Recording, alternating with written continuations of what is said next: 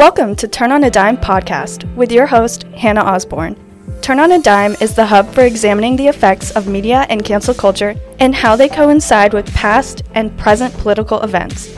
Every other week we'll feature a guest with knowledge on politics, media, or a combination of the two. Tune in every Monday at 3 p.m. for Turn on a Dime podcast. And now here's your host, Hannah Osborne. Welcome back to Turn on a Dime podcast. I'm your host, Hannah Osborne, and today we're joined by Professor of Political Science and Chair of the Social Sciences Department at Piedmont University, Dr. Frye. Dr. Frye, welcome to Turn on a Dime. How are you? Hey, I'm doing good. How are you? Good, thank you. So you are clearly versed in political sciences. What are your expertise in your past with political science? Well, my degrees are in political science. My training is actually in the law, because I also am legally trained and went to law school. But in political science specifically, law as well as in international relations, so both domestic and international, actually, because you usually, when you go to graduate school, have to have two concentrations. Okay. So what drew you to pursue a career in teaching political science? I actually never had any intention of doing that. I was first going to be a lawyer, and then went to law school and realized that I wasn't going to be a lawyer. And then after getting out of law school, much to the chagrin of my family, said I'm not going to be a lawyer. And then I decided to go back to graduate school with full intention of going into the Foreign Services Division at the State Department. And my first semester in my master's studies at Akron, they forced me to go into the classroom as a condition for receiving tuition remission for my assistantship. And I walked into the classroom, and for whatever reason, I don't know, because I'm very introverted and shy by nature, I enjoyed the classroom environment, and the students didn't seem overly bothered by me. So I decided at that point that's what I was going to do. It was a complete accident. It was if I did not have to go into the classroom to get my degree, I almost certainly would not have gone into this line of work. Well, it seems like a happy accident. How long have you been doing this? Over 20 years as a full-time faculty, a teaching associate, assistant professor, and teaching assistant. I think this is my 22nd year. A little while. Oh. I've been doing this for a little while. How do you think that politics have changed from the time that you studied the subject to now as you teach it yourself? Pretty drastically, especially from my childhood years. I go over this in my American government class when I talk about parties. So in my youth, back in the 1970s, because I'm old, there were liberal Republicans. They existed. Our vice president, Gerald Ford Rockefeller, was himself a liberal Republican. There were conservative Democrats in the Democratic Party. Both parties had liberal conservative factions and even moderate factions within them.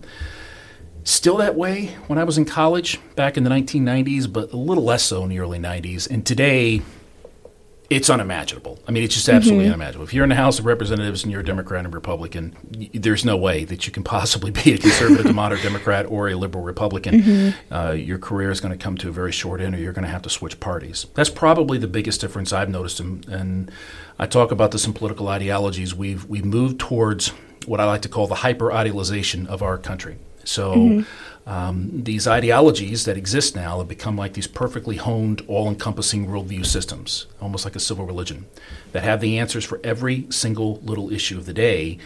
And when I was a kid growing up, that wasn't always the case. It was not always the case back in the 60s and 70s. Conservatives could have moderate views on some issues, liberals could have moderate views on some issues, and no one really thought anything of it. Today, it's much more difficult to do. How much of this do you think is because of media? Partly so. I think that what's really happening, especially with social media, and I have to admit, because I'm old, and I know old people hate on this stuff all the time, but the truth is the old people, and I want to make this clear, this is not a young person's phenomenon. This is not generational. This is everybody. Because all the old people on Facebook are doing the same thing that all the younger people are doing on the other social media apps and sites. And I think it's fuel injecting some of this stuff. But I think it would probably be happening anyway, just not as much. And maybe not as extreme, but we can't possibly know because we don't really have anything to compare it to other than the past. And, maybe in the past, because we didn't have the internet, things were a little different. But we can't possibly know how this country would have evolved if there was no internet. And how would you suggest that people navigate sorting through all the clutter of the media and how all of it wants to scream in your face all the time? That's really, really hard because one of the downsides of my job, there are things I love about my job. I mean, I actually love going over this material, although I do admit sometimes it's really kind of sad and depressing to students. And sometimes I have to show pictures of cute puppies and stuff at the end of class. I'm not sad. But reading the news, unfortunately, is not one of the happier events of my life. I get up very early in the morning every day, and I spend anywhere from an hour and a half to 2 hours every single day reading the news because I am the political science faculty at this school, so I have to know everything that's going on throughout the world and domestically. Right. And it's not very fun, especially when I'm doing American politics. It's a pain. And probably the biggest problem is there's no pretense of objectivity in the news anymore today in the past. When I was a kid, for example, growing up, I had to actually go to the library to read the Wall Street Journal and the New York Times, which I did. I'd get on my bike and squeak over to there. And before the internet, I had to read the physical copies of these newspapers at the library. I knew 40 years ago that reading the Wall Street Journal, it was generally a pro-business newspaper. I knew even at 12 when I was reading it what it was. And I knew when I was reading the New York Times when I was 12, it was generally a more liberal publication. The difference was back in those days, you didn't have what you have now, which is these papers are businesses. First of all, they're not papers anymore. They're on the internet, and they have to generate clicks. And I don't fully blame them, but they have to do this because they're businesses, and they can't operate in the environment that they used to operate in. Right. I mean, I remember when the New York Times didn't even have they only did black and white pictures and drawings. They refused to have anything in color. And what a revolution it was 20 years ago when they did that. Now, all of them, every single one of them, the mainstream as well as the ones that they copy, have what I like to call clickbait articles and titles. And I can instantly read them and know exactly what I'm going to be spending the next several minutes of my life reading. And I can't get around that. I can sit there and complain and wish that everything was like it was in the days of Walter Cronkite, but we're not going to have that, and that's just a fact of life. So what I talk about in my American government class, and I know it's hard to do, but what I do is I do an issue. All right, so recently we had the issue with the balloons flying over the U.S. airspace, and one of them getting shot down over South Carolina. So how am I going to interpret this event? So what I like to do now is, since everything is political, most everything is ideological, there's very little neutrality anymore outside of maybe C-SPAN on a good day. Don't try to deny yourself. I have the exact opposite. My mindset is bring all of them in the house. So I'm going to pick up 5 publications here. Obviously, I'm using the internet. I'll try to pick 3 or 4 of them that are liberal, 3 or 4 that are conservative, and then I'm going to sit there and read that one particular case, that one instance, and see if I can find basic facts, factual information in which they all agree. And then from that, try to interpret some approximation of truth from that. But the downside of that approach, and trying to recreate my childhood when I was reading the New York Times and Wall Street Journal, is that it's really laborious and it's very time-consuming. And this is one of the reasons why I think even though we live in an age where people have instantaneous access to information throughout the world, people read less and less. I mean, every scientific study has shown people actually read less today than they did 40 years ago. And when it comes to political news, I hate to say it, I kind of understand. And people get beaten down by this stuff and just simply don't want to read it after a while. But my view is you have to, because you're living in a free society, you're voting, you have to be an informed citizen. You can't vote for people blindly, which unfortunately I think some people do. Yes. And so that means you're going to have to take some time out of your life to do this. But do it from a standpoint of, I know what I'm reading when I'm reading it, and then purposely look up viewpoints that you don't agree with. This is very hard for people to do. Some of my favorite political scientists that I like to read, I don't fully agree with them on certain issues, but I read them and look them up because I want to understand their mindset and their modus operandi. The same thing should be when you're looking up the media when it comes to a political news story. But it's hard to do. It just requires a lot of time. The average person isn't going to get up at 5 o'clock in the morning and spend 2 hours every morning reading this stuff. And I can't blame them. I just don't know what to say. Right. But that's my approach that I use. And then in the hopes of doing that, I'll get a better understanding of what we like to call in the legal community modus operandi. So I can understand the motives of not only the thought process of the people that have interpreted the news, but even of the event itself. So you mentioned the headline. So part of that headlines and the clickbait is buzzwords. Yeah. How do you think those buzzwords are driving the political conversation? I think it can have different effects on different groups of people, but I think for a lot of people what's happened is people become discriminating in their news. And this is not just even in the news. This is in almost everything in American life at this point, seemingly. I mean, everything is political. And so their news has become the same way. So if you're a conservative, you're going to be reading Breitbart. You're going to be looking at Newsmax, maybe Fox News. And if you're more liberal, you're going to be looking at MSNBC, maybe the New York Times, maybe CNN. And then what happens is, of course, the classic case, what we talk about with echo chambers and creating these little chambers where my point of view is getting reverberated and that choir is being sung back to me. And the downside of doing that from time to time is, and I know it's hard for people that are liberal or conservative to accept this, but you're not always right. Everybody's always wrong in some way. We're people. We're humans. And you sometimes might miss some information here and there because your side or the other guy's side has decided to portray it in a particular way. And you can see it. I can tell when I'm talking to somebody about a news event, I can tell their politics without them telling me just by the news source that they used and by the words that they used from that particular news source. It pretty much tells me all I need to know. It's kind of like when you walk into a barbershop and they got them on CNN or Fox. I can already figure out the political opinions of that shop owner. Right. And I can tell you when I was a kid growing up, that was never the case. It just simply was not the case. So what's your familiarity with cancel culture? Well, defining it as I understand it today, and I don't know if I'm right or wrong about this, but when I think of cancel culture in today's context, I think of incidents that take place in which somebody has said or done something that is being interpreted as bad by a group of people, which may be the larger public or just a subset of a population on a social media app or website, but people, and then at that point, there's usually some type of campaign to punish that person, whether or not they're actually punished, because I don't even know if somebody actually gets canceled. They just say they are. Yeah. And then there's some type of meting out of punishment or justice or whatever you want to call it. And loosely based, that's kind of how I understand what cancel culture has become in today's society. And do you think it has any positive functions or any true meaning in the grand scheme of things, or do you think it's kind of just something people like to say? I don't think it's anything new. I actually have the view that this historically has a lot of precedence throughout American history. I think you can even go back to the early part of our country's history. You think about at the end of the day what's really taking place, and you can go back to some of the beginnings of cancel culture with political correctness on our college campuses in the early 90s. When I was a student, when I remember it actually, it was understood to be at the end of the day this idea and concept of trying to have mannerisms in speech, okay? And it was done for good intentions.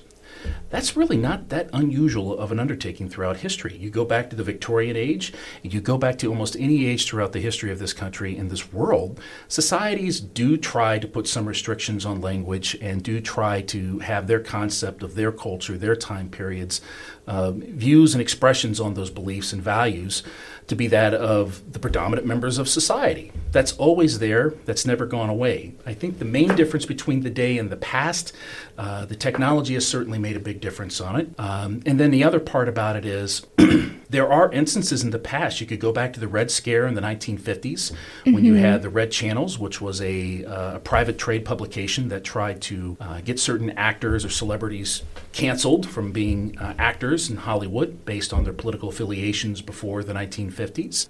There were certainly been attempts in the past on both the right and the left in this country to use some type of, again, at the private level, but a group of individuals at the private level to organize on something, to get either a mannerism, a thought process, a belief system to become the predominant ideas of that society, and that the people that were on the out group of that, there might be some type of denunciation involved. It's not completely unusual. I think, again, the main difference with it today is I think there's more of it, and I think it's primarily because of what's happened on social media. Yeah. You could be a Hollywood actor in the 1950s and have a career, even if somebody said that you were a fellow traveler back in the 1930s of communism, even if you got denounced. Today, if somebody puts you on a list or somebody says that you've said or done something bad in a tweet on Twitter, people have lost their jobs, and maybe deservedly so. I mean, this gets into the other thing. These things are done with good intentions. Nobody, well, I shouldn't say nobody. We typically don't try to go after the speech of, the Girl Scouts or people that we like generally in society. It's usually people that have extreme views.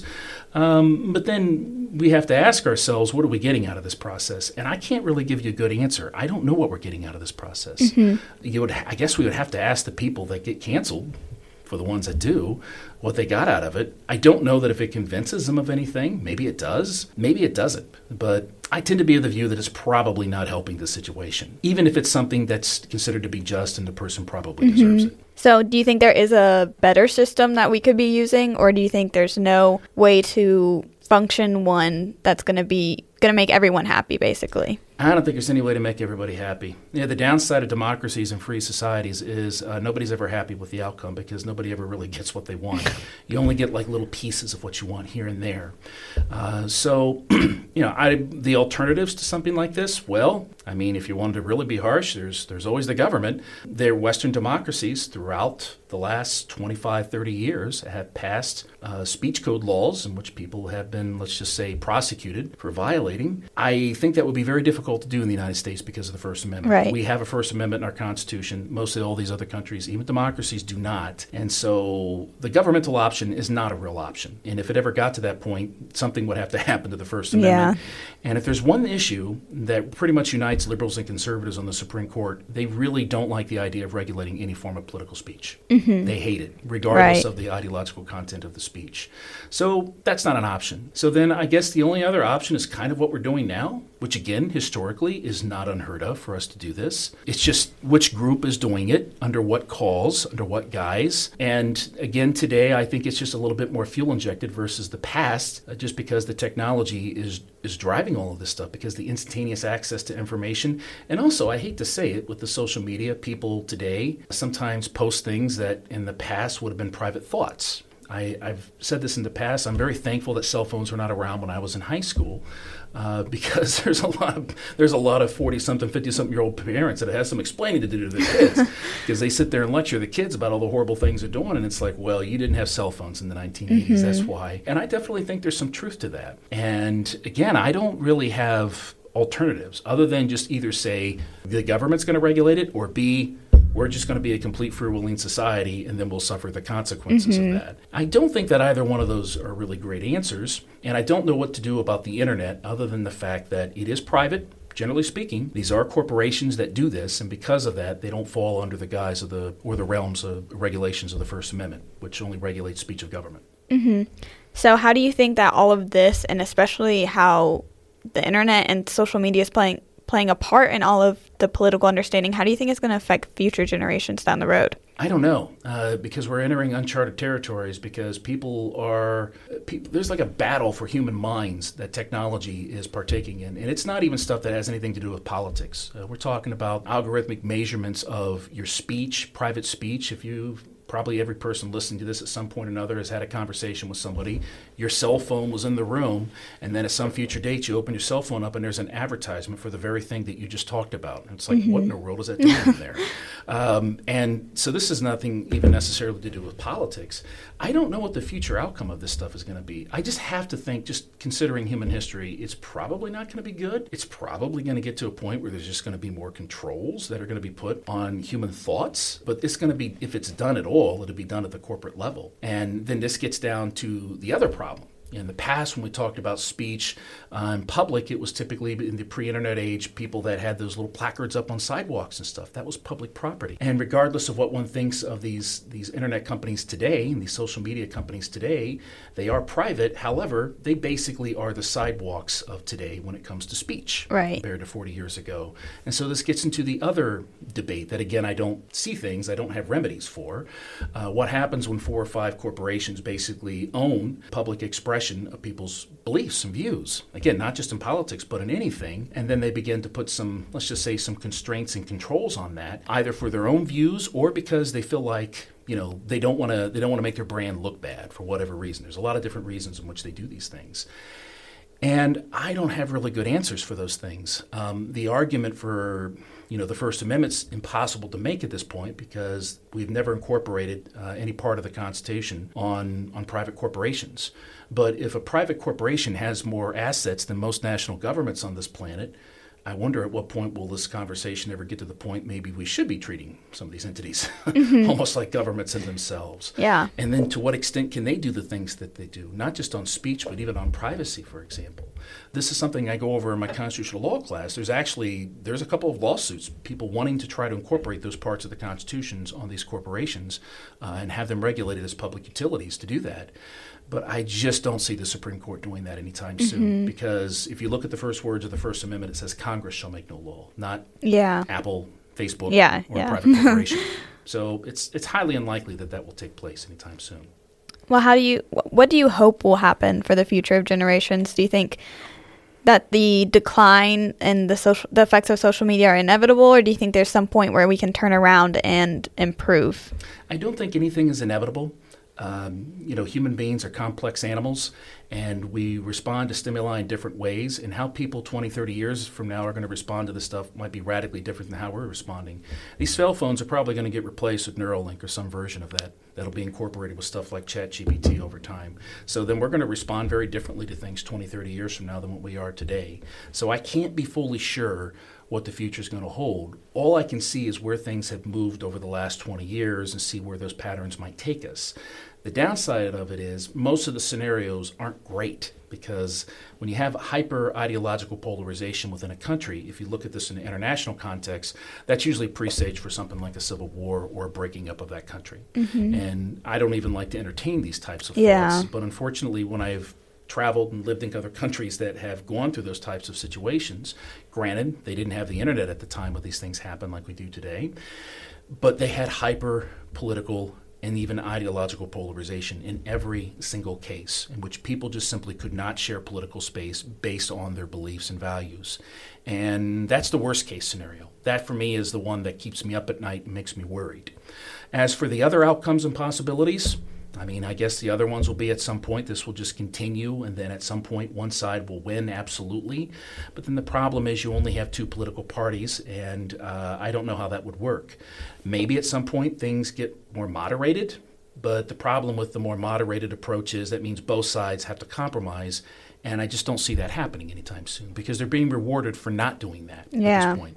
Especially on the campaign trail, especially on social media. I can't imagine, anybody, AOC or Trump, getting on there and posting, we need to have a more moderated approach to our politics. It's just not going to take place.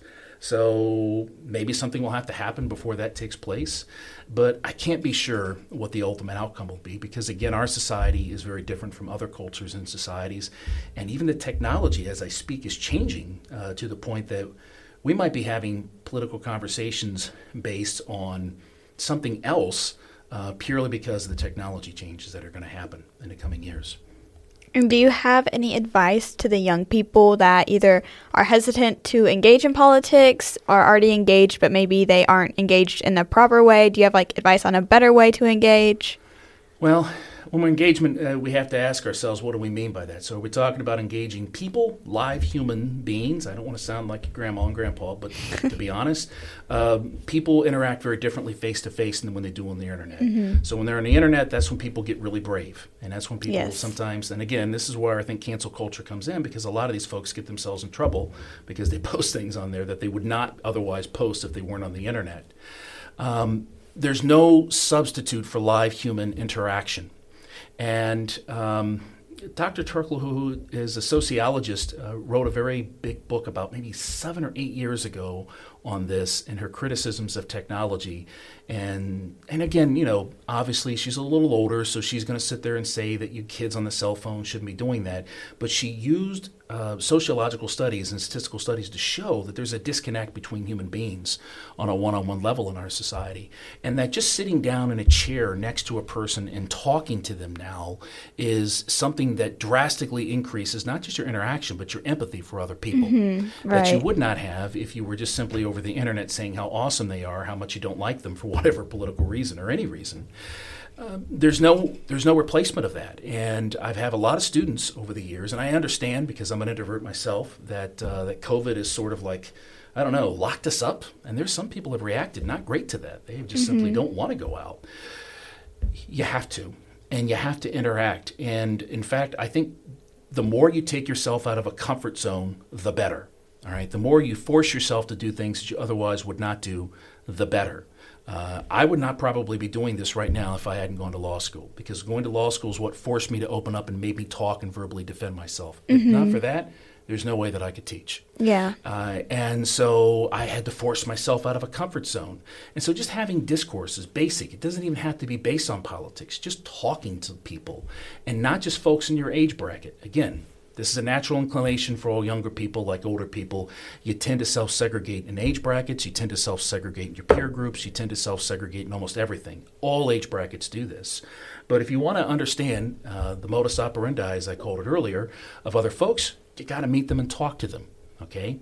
And if we're talking about politics, purposely get to know people that don't think the way you do politically. That's really, really hard to do, because in my political ideologies class I was teaching, I think this was last semester. Yeah, so I went over the phenomenon of people self-segregating and how they date. So in other words, younger people and even older people now increasingly don't date people who don't pretty much think exactly the way they do politically. Yeah. And I understand, because that's dating. But on the other end of the spectrum, what are you getting out of that process? All right.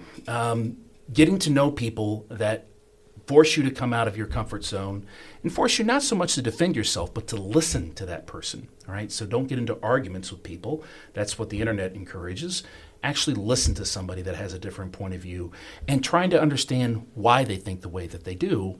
And you're going to understand, and this is probably the one thing I've learned in my life and all my travels and studies and all the people I've met throughout this planet. You get two people together, especially in the same age bracket, you pretty much have the same thoughts in the shower. You pretty much have the same thoughts when you're in traffic, especially Spaghetti Junction. And you pretty much have the same thoughts and dreams and hopes in life and the same fears as each other. It's how you want to get there is where people drastically different. And in getting to know people that have different points of view and perspectives usually gives you a better appreciation from them. If everybody just did that, you'd probably see a whole lot less extremism in American politics. Right. But they don't, because that means it's an investment. That's a time investment of a person to do that, whereas getting on my phone is very quick and very easy and convenient for people to do. And again, it's understandable. And this is something that all generations do. Again, I want to make this clear. The older people are on Facebook, all right? Trust me, I'm on Facebook. I see what they're posting. They're posting all the crazy stuff you guys are posting on Twitter and everywhere else. This is a problem of our society at large. It's no one age bracket that's more guilty than the other. Mm-hmm. Well, thank you for joining me, and thank you for sharing your time today, Dr. Frye. All right. Thank you very much. Thank you for tuning in to this week's episode of Turn on a Dime. But wait, the content doesn't stop there. For more conversations on this episode's content, head over to my blog at hannahosbornbiz.wixsite/turnonadime. The blog and website are also linked to my Instagram at Turn on a Dime Podcast. Tune in every Monday at 3 p.m. for more episodes. This has been Turn on a Dime.